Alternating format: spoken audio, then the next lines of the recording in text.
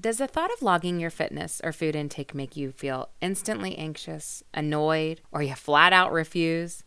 Maybe you don't feel this way at all. Maybe you were hoping for food logging homework. You actually like it, but you haven't been doing it lately because it's just hard to find that time to stick with it. Whatever you have done in the past, leaned into logging or pushed it away, I would like to introduce you to logging without expectations. If you are intrigued, stay tuned. Hello, and thank you so much for joining me. I am your host, Lindsay House, registered dietitian, private trainer, accountability coach, author. I have been working with clients for over 13 years, passionately changing the culture of health and fitness. I'm out here smashing scales, helping individuals rewrite the rules to what success looks like in their life. I want to change generational thinking. No more all or nothing mentality. Get rid of the diets and believe in the individualized journey. We are stronger than we will ever accept and beautifully made just the way we are. Keep your eyes on your own paper and trust your own path. Thank you for trusting me and letting me be a constant encouragement through your week. Let's get this motivation started. Welcome to your podcast, Direction, Not Perfection. Happy Podcast Friday! Welcome to episode 15, Logging Without Expectations. And what the heck does that mean anyways, right?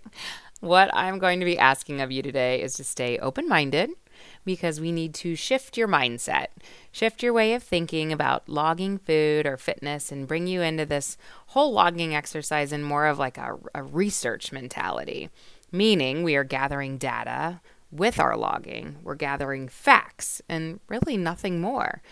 Let me explain. When or if you have ever tracked your food in the past, it was probably because someone else asked you to. Maybe you started a diet plan. Most likely you were trying to cut calories. And if we're being really honest, we were probably trying to drastically cut calories, staying under 1,200, even 1,000, I've heard some people say. So my guess is for most individuals logging their food intake, it can bring up different feelings.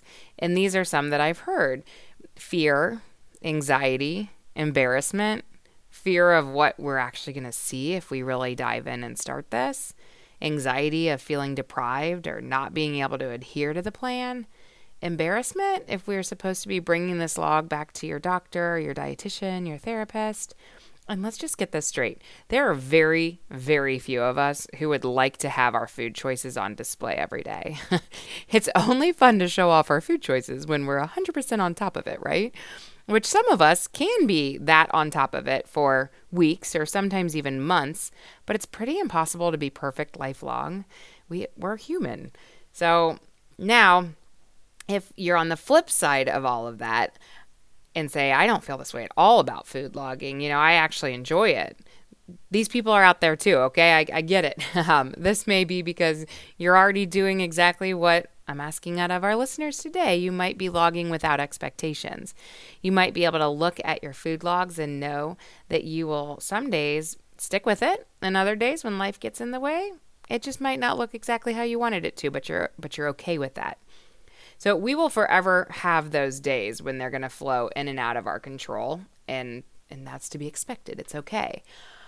I want to walk you through this progression of food logging that could shift your mindset to just a more gentle approach, more attainable, let's say, and more lifelong.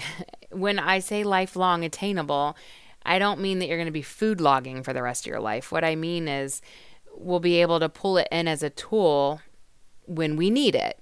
So for instance, you're coming off of a vacation, or maybe you're coming out of a busy season at work.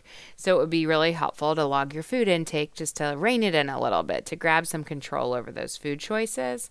And then once you feel back on track, the food logging can go away for a while until that next time when you're ready and you need it again. So when we have a good relationship with food logging, we're just so much more able to quickly pull in and let go of that resource as needed versus it being kind of a barrier to even start. Studies show that food logging is an instrumental part of behavior change and weight control. And I'm bringing this up because it's hard to not recommend it. Even though I know it can bring up bad feelings, anxiety, that fear feeling, feelings that we don't normally want to bring up, even though I know that, when I also know that there's evidence-based research out there that will help people get the results that they're looking for, it's really hard not to talk about it or not to encourage it. So if you've scratched food logging off the list because it does only bring up those negative feelings, I'd really like to walk you through some new ideas today. Imagine you were just writing down your food choices, nothing more than just gathering data. And in the beginning, I wouldn't even worry about getting calories down.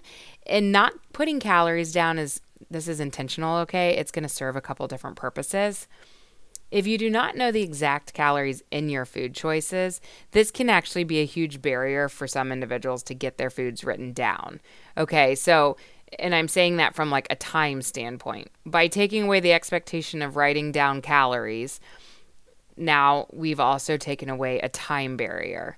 We can write down what we ate in a matter of minutes, right? And we can even summarize our whole day, no problem, when we're not worried about looking up every nitty-gritty little calorie. Okay, so that's one big thing. It pulls away a time barrier, which is huge. The other thing is, if there are no calories, there's also a lot less judgment. And when I say judgment, I'm not talking about others. I'm talking about your own judgment. So let me give you some examples with this. All right. Close your eyes if you need to, not if you're driving. Don't close them. But this always helps me to envision. I'm going to give you a little day's worth of eating. Let's say for breakfast, you ate steel cut oats and blueberries. Maybe a mid-morning snack could look like string cheese and a clementine. Your lunch, maybe a turkey sandwich, chips, even a soda. Mid-afternoon snack, maybe a little trail mix. Dinner, steak, potato, salad. Okay. If we were just looking at calories, this might not seem like a super low calorie day, right?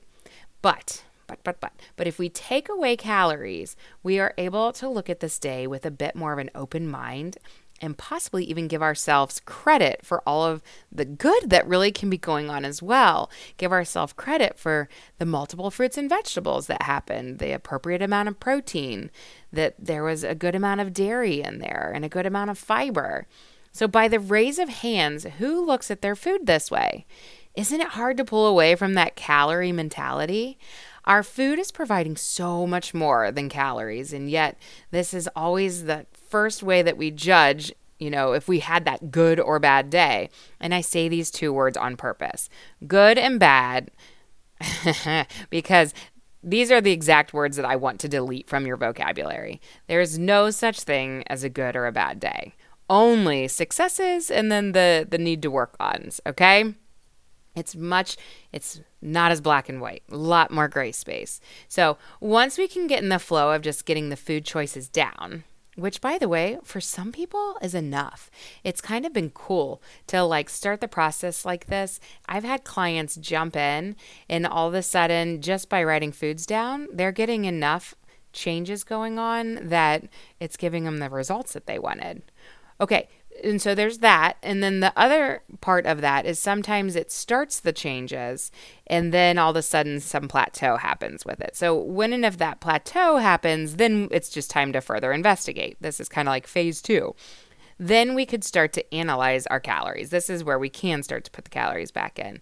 But even now, we are not aiming for a specific number of calories or a number to stay under, okay? But we're just getting the calories down. We are grabbing those numbers to fill in the spaces for more data, more research. To give you an example of this, of diving into our research, okay, if you wear a pedometer of any sort, I know that my Fitbit gives me, I can hit the little, what looks like a fire button, and it tells me my total caloric burn for the day. And I know that the iWatches, if you add your resting burn and your active calories, you can get that total caloric burn as well. And so to give you an idea of what that, let's pretend like you look at a week or two worth of your caloric burn, and you're burning about 17 to 1,800 calories per day.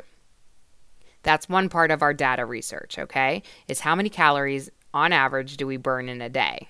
Well, if we know that we burn around 17 or 1,800 calories, then we know if we eat under that 1,700, that's going to put us in more of like a weight loss category.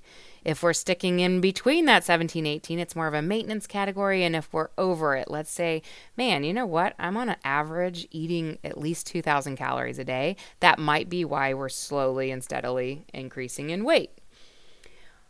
But wow, if we look at it this way, isn't it kind of cool to think that I could lose weight at 1,700 calories? I feel like so many people think that they have to be sitting at 1,200 to even think about losing weight. And so when we pull all those numbers and we pull all that data, it all of a sudden makes us breathe that deep sigh of relief that, wow, maybe it doesn't have to be as strict as I think it has to be. Maybe I just need to know my numbers so I know a little more accurately where I need to sit within calories to get the results that I'm looking for. So what is even more cool is the data gets more fun over time. When you think about plotting results over time, nothing is drastic and fast, but the line will go in the right direction, okay? So time is that word. You're really hearing me emphasize that right now. Research and data lets us think long term. It gets us out of that short term, wanting quick results type thinking.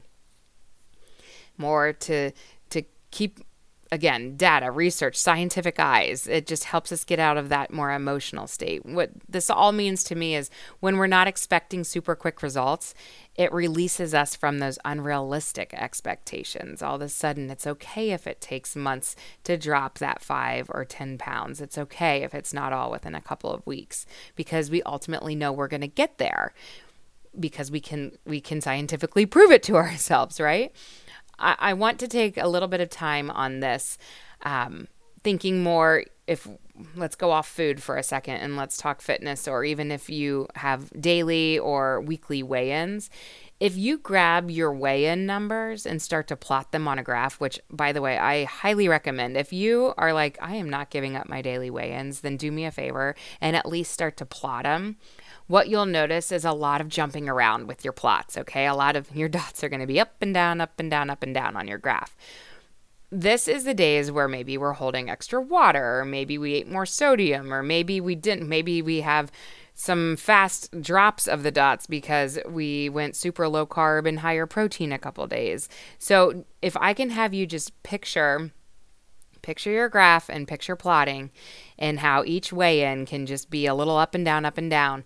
But then ultimately, if we are holding steady with habit changes, if we're in general staying the course with, call it workouts, packing lunches, higher protein breakfast, reduced snacking at night, whatever those small changes start to look like for you, when those small changes happen over time, even though the dots on a day-to-day basis are a little all over the place, if you took your pencil and drew your linear line, it's going to steadily go down. You're going to get to see over time that you are making progress. It's just that when we see that weigh-in on a day-to-day basis, we get caught up more in the, well, why'd it go up? Well, why'd it go down? Versus the whole, okay, hang on, just like stay true to your course of action and this will really start to work out. It's just hard to see it on a day-to-day. So let's also talk fitness. Let's say you're out and you walk your 10,000 steps in a day, and other days you notice that you're only at 7, and other days you're only at, I'm not meaning to say only, other days you're at 9,000. So our steps are a little bit all over too, but you're grabbing these numbers and you're plotting them. What is helpful knowing these numbers is that if we put these numbers right next to our daily caloric burn, so we're back to needing that number, if we know what that looks like, so we start to see on one day I hit 10,000 steps, and that meant that I burned 2,000 calories in that day. And on another day I hit 7,000 steps and I burned 1,700 calories that day. Isn't that so much more motivating to go out and get steps if you know, wow, even if I get 2,000 to 3,000 more steps, I am burning that many more calories in my day. So this is where numbers are just, they can be so motivating if we detach from the emotional component of them and really dig into, they're just numbers. They're giving us data. We can take that data and plot it and put it next to each other and gather some research from it, right? Some explanations. But that's really that's where it becomes super helpful. What becomes not helpful with it is when our emotional mind comes in with it and we start judging the numbers and beating ourselves up because of them, or negative self-talk because things aren't what we expected them to look like. So honestly, I think at this point, I've either totally confused you or hopefully totally motivated you. So let's dive into some journaling questions. Okay. What are your initial feelings about logging your food intake or fitness routine? It's kind of like what we started to talk about in the beginning. Does it bring up any feelings for you? Angst, fear, excitement? So what are your initial feelings about logging your food intake and fitness routine? Number 2, what are your biggest barriers when it comes to logging? Is it always like a time thing for you? Or maybe is it you don't know where to put it? You don't have the right logging tool yet? So number 2 is still, what are your biggest barriers when it comes to logging? Number 3, if and when you have logged in the past, did you benefit from this exercise? Can you look back and go, it did really make a difference when I was throwing my food down, or it didn't, or it threw me into an emotional fit and was awful for me? What, if and when you have logged in the past, did you benefit from this exercise?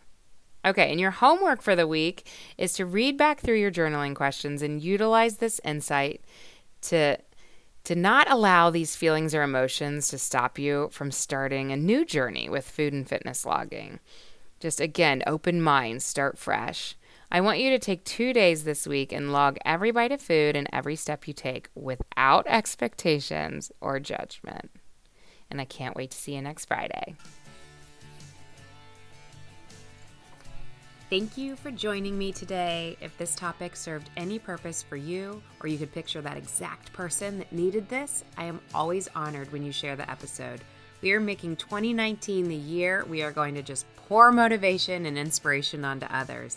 I also forever appreciate when you leave reviews on iTunes and rate the podcast. I send you off with all the praise and momentum you deserve for staying open to information and keeping an open mind to what your journey looks like now, within a year, the next 5 years. Slow and steady, y'all. It's not instant gratification, and therefore it's not always that exciting, but a much gentler and redeeming path that will serve you well throughout all of your years and for every season of life. I cannot wait to catch up next Friday. Cheers to health and happiness.